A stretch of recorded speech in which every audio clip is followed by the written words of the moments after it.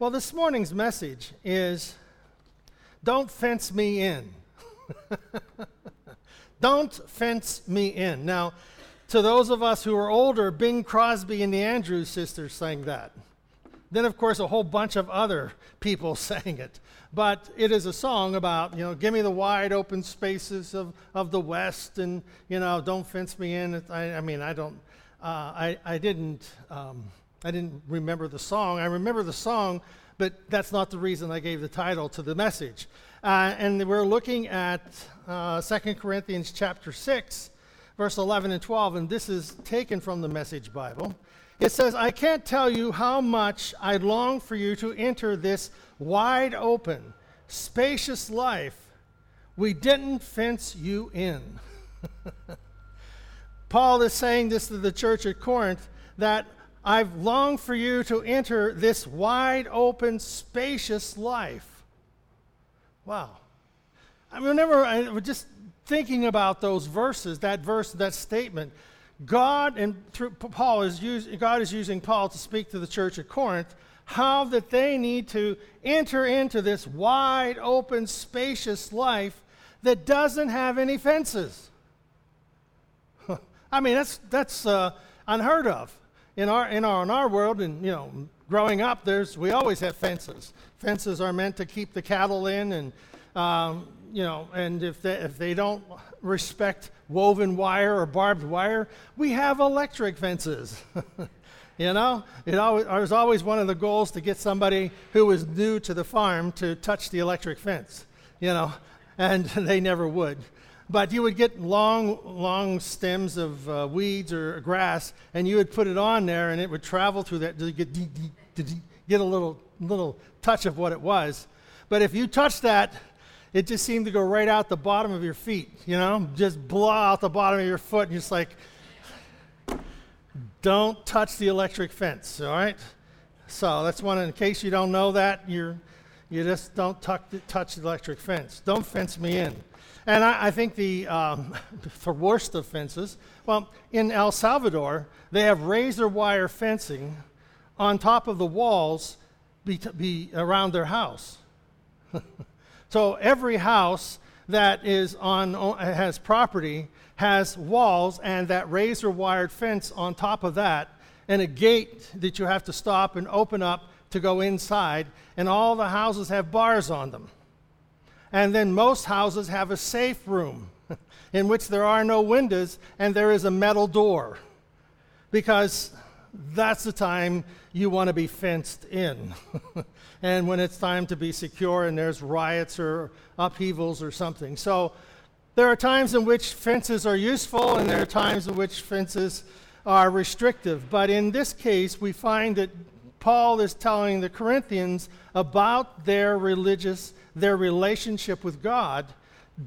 We have not fenced you in. We have not created a lot of restrictions. We have not said you've got to do this, you've got to sacrifice this, you've got to be circumcised, you've got to obey the laws and the commandments and the holidays and all of these things. We didn't fence you in.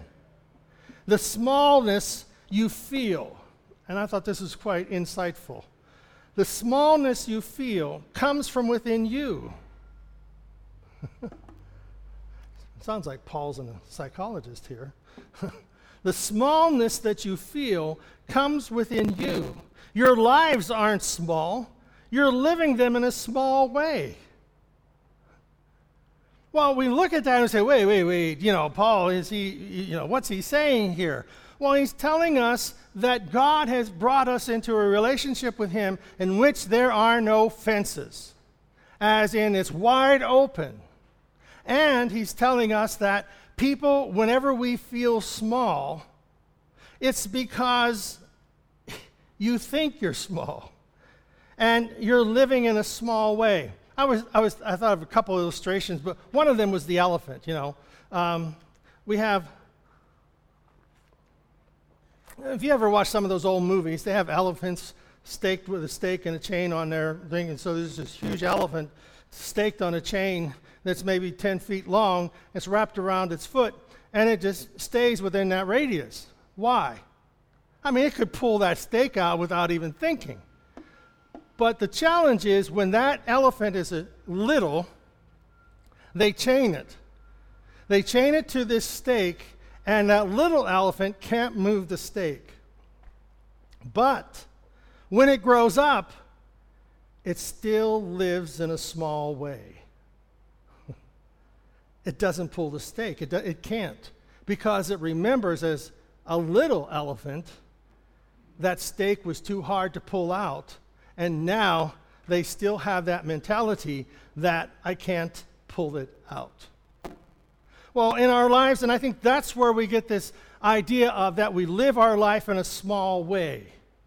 We understand what we've been through. We understand where we've come from. We understand our family's history. We understand all the things that's going on. And so within the confines of all of that, we have placed ourselves within a bubble. We've placed ourselves within a fence. And the challenge is, how can I have enough faith to move and to go against the fence? There was a prison in I don't know what island it was at in the Bahamas or somewhere. It was a large island, but they had this prison there, and they forbade the prisoners to go within 10 feet of the wall. They had a perimeter inside of the wall, and whenever they tore the prison down, it was made like of paper mache. They could have walked through the wall, but they weren't allowed to touch it, and so they stayed within the confines of that prison, not knowing that they could have broke through that wall just by running into it. And sometimes in our life, we are living in a small way because that's what we've always done. And it didn't work before. Why should it work now? So even though God has this big life planned out for us, and again, big life doesn't mean, David McGee is going to be pastor of 10,000 people. That's the big life that preacher wants. No. The big life that God has for us is a life in which where we live expands its boundaries. And that it's literally something bigger than we ever imagined, how that God is going to do a great work in our life, and how the kingdom of God can be glorified in who we are and how we live. So we can live in a small way if we have a limited thinking. A limited thinking. I did a wedding yesterday, and it was quite interesting. There were very few believers there, and many people come up afterwards and said, I'd never been to a wedding like this. That was really good. Chalk one up for the preacher. Chalk one up for God because, I'm just a little different. I'm unique, special. I am God's chosen, just as you are. And what's that? Oh, yeah, and of course they liked my humor, so, there goes that one, But bringing Jesus Christ into someone's life and into this whole, it's like, okay, this is where you're at, and how can I bring God into my life in a bigger way? So we expand our boundaries, and we reach the community, we reach people.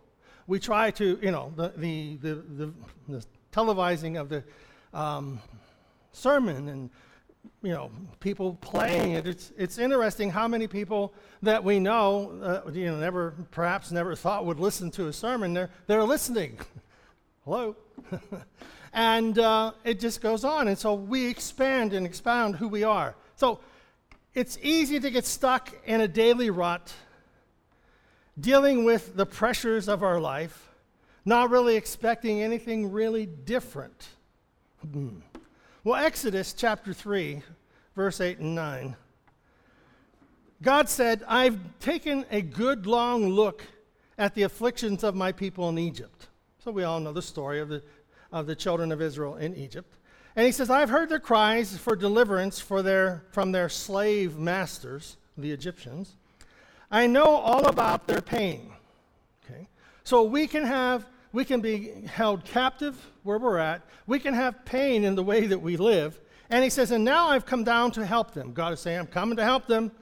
Pry them loose. Like that. How are you going to get unstuck?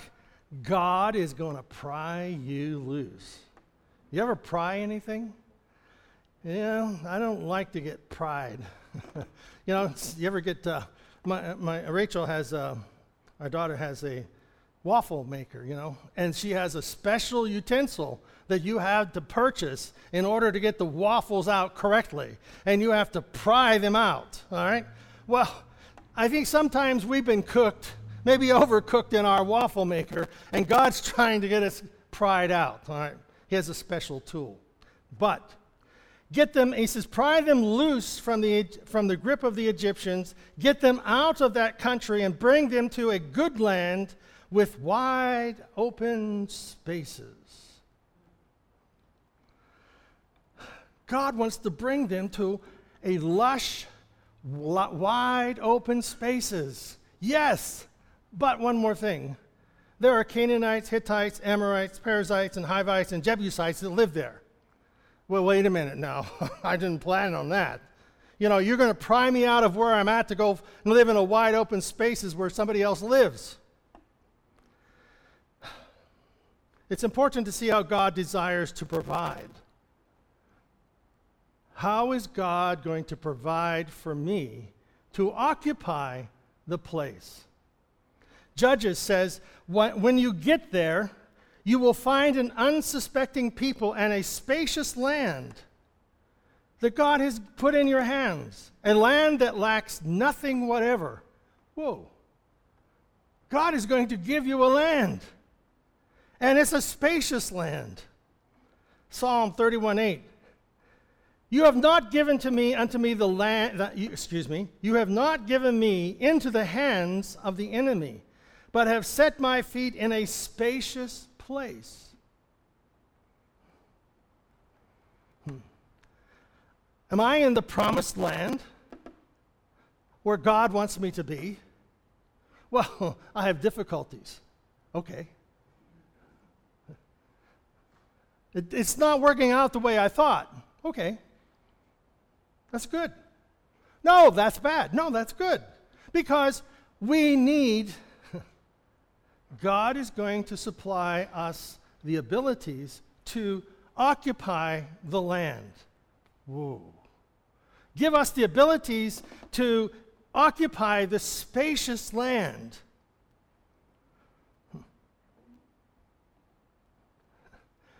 Most of the time, whenever we think of occupying something, the people have already moved out. Did you ever try to move into, moving houses and the people haven't left yet? You go knock on the door. I'm going to live here. You can get out. And I'm occupying this place, and I'm throwing you out. That's ridiculous. Well, we have this situation with Abraham. Ephesians 6 says, in conclusion, this is talking about the armor of God, and we're going to go back and forth here for a moment. But it says, in conclusion, be strong, not in yourselves, but in the Lord.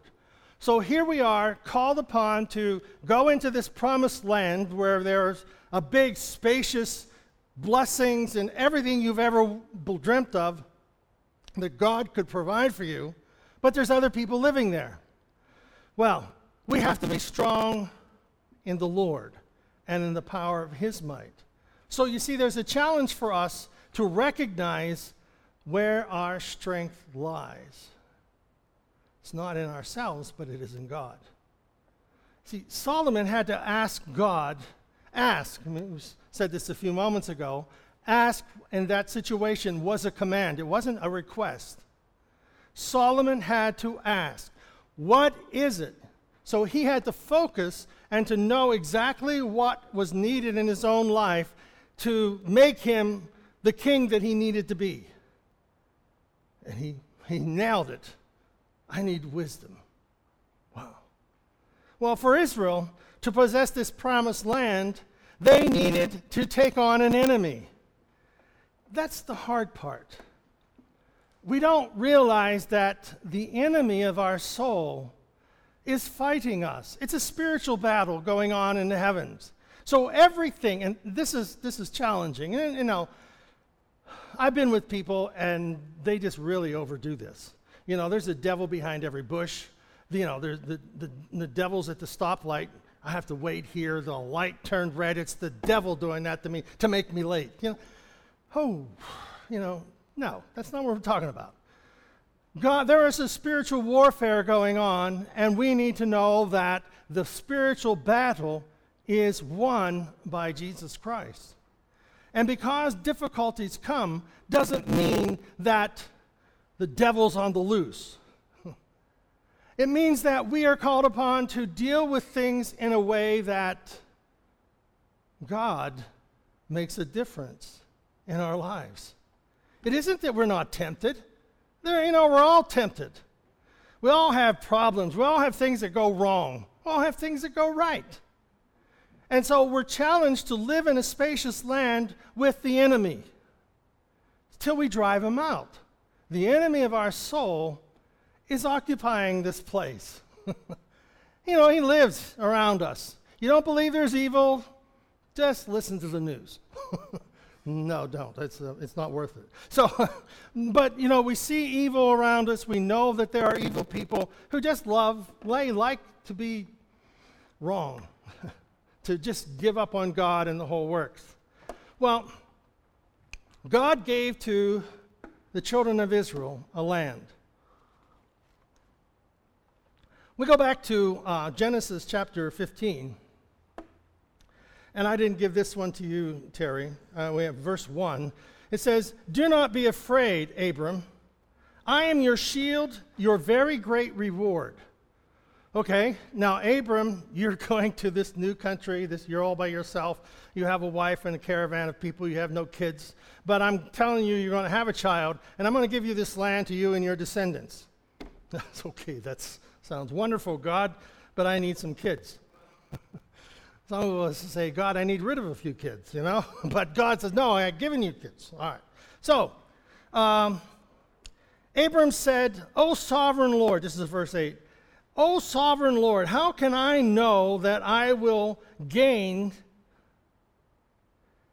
possession of this land?" Well, verse 12. "When the sun was going down, a deep sleep fell upon Abram. And lo, horror of a great darkness fell upon him." Now, backing up a little bit, Abram was told to, I think it was 3 animals, three-year-old heifer, ram, goat, and he was to cut them in half and lay them open. And in this, God came, and it was a sign that God and Abraham would pass between these animals as a sign of the covenant of this agreement that God was making with Abraham. And so they did this, and in this dream that God is using here to speak to Abraham, he says this great darkness come upon him, this horror come upon him. Well, it's kind of, I think, a revealing of how Abraham felt about where he was at. He's all alone. And there's all these people around him that they could wipe him out at any time. Verse 13, "And God said to Abram, know of a surety that thy seed shall be a stranger in the land that is not theirs." Egypt. God is telling Abram that his children, his seed, are going to go to Egypt. "And they shall serve them, and they shall afflict them 400 years. God's telling Abram, this is what's going to happen to your kids. Don't worry about it. "And also that nation whom they shall serve will I judge, and afterward shall they come out with a great substance. And thou, Abram, shall go to thy fathers in peace. Thou shalt be buried in a good old age. But in the 4th generation they shall come hither again, for the iniquity of the Amorites is not yet full." Oh boy. So here we have the reason why Abram is told that he's going to have this land, but you can't occupy it yet, and I'm not driving out the enemy yet because their iniquity is not yet full. This was a promise given to Abram. He didn't even have a child yet. 500 years pass. His descendants are more numerous than the sands of the stars. There's a couple million of them. Sands of the sea and stars of the air. There's maybe 2 million people. And they come out of Egypt. And they come out with great substance. And the descendants of Abraham, later to be named, they stand at the land of promise 500 years later. You see, the promises of God do not diminish with time. What God promised Abram 500 years before, the children of Israel come out of Egypt and they stand at the land of promise, which is a land of possibility.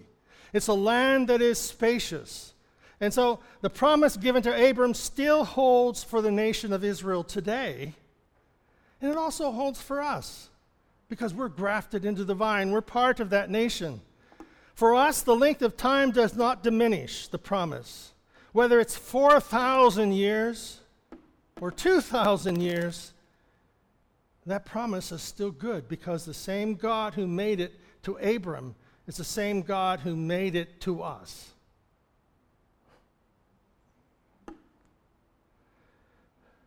For us, then, we need to renew God's promises to our lives. We need to focus in on the ask. Focus in on the ask that is going to make the difference, like Solomon did, what is going to make the difference for us. Now, because there are challenges, you know, we have the story of Joseph. His brothers throw him in a well and then they sell him as a slave. There are difficulties that come and we want to know why. Just ride them out.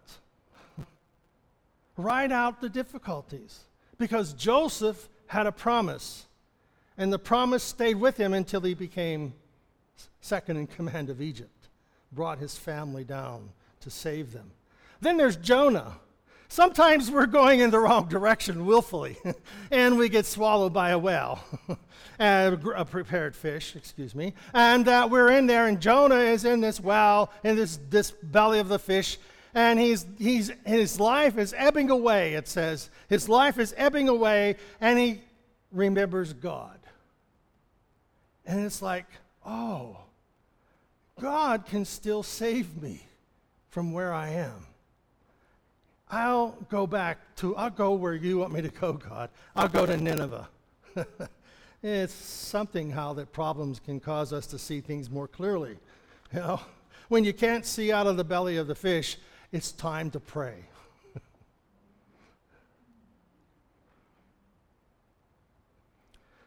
2 Corinthians chapter 1, verse 21. Jesus Christ, the Son of God, whom Silvanus, Timothy, and I have preached to you, is himself no doubtful quantity, in abundant quantity. He is the divine yes. Every promise of God finds its fulfillment in Jesus Christ. And through him can be said he is the final amen to the glory of God. So be it. It is as Jesus has said. We owe our position in Christ to this God of positive promise. We owe our position, our relationship with God, to a positive promise. A positive promise. We live in a small life because we think too small. So God is to challenge us. What is it? Ask. And you see, the position is a positive promise. It is He who has consecrated us to this special work. God has called us and set us aside for the special work, the life that we are living.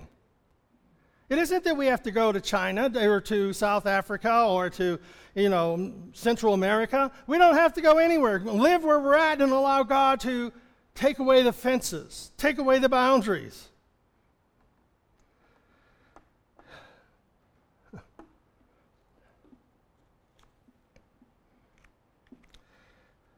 I want to skip ahead here. Whenever we think of, okay, we're going to enter the promised land. The children of Israel, they had to listen to God for his direction.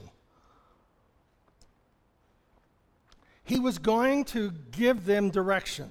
Okay, Jericho's in front of you. I want you to march around the city every day, and the seventh day 7 times, but keep quiet. Don't be murmuring and complaining the whole time you're marching around. Well, you see, that doesn't seem like a logistical way to take down a city. But you know, God has a way to make our land spacious, and sometimes it isn't the way we think. But what he has done is, he's given us the armor. Paul talks about the armor of God. But did you ever notice that we have the helmet of salvation? Who is our Savior? Jesus. He's the one who died for my sins, and he rose from the dead. So his blood shed on the cross forgives me of sin. So Jesus is my helmet, my salvation. Well, we have the breastplate of righteousness, or rightness with God. The scripture says Jesus is my righteousness. Jesus is the one who is our breastplate that holds our heart and protects our heart. He protects our thoughts, our minds. He gives us guidance by his Spirit. Well, we have the belt of truth. Pilate says, what is truth? Jesus is the way, the truth. He is my belt. Oh, well, what about our shield of faith? Hebrews 11:1, faith is the substance of my faith. My shield is Jesus. He is the one who shields me from all the fiery darts of the enemy. Oh, I've got the sword of the Spirit, which is the word of God. Jesus is the Word made flesh and dwelt among us. Peace.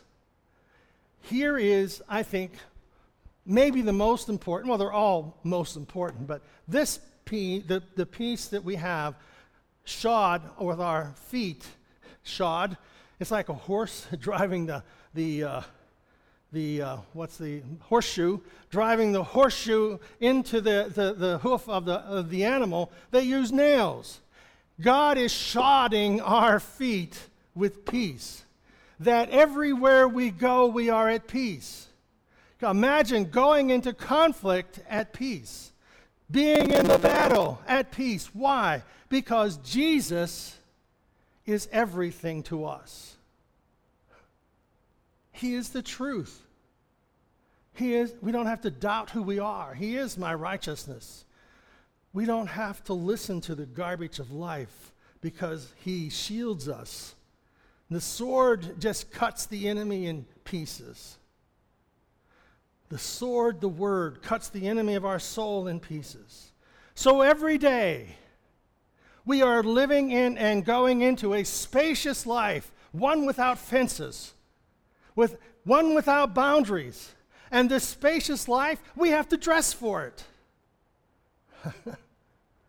Yesterday, I wore my suit. I don't wear my suit to Walmart.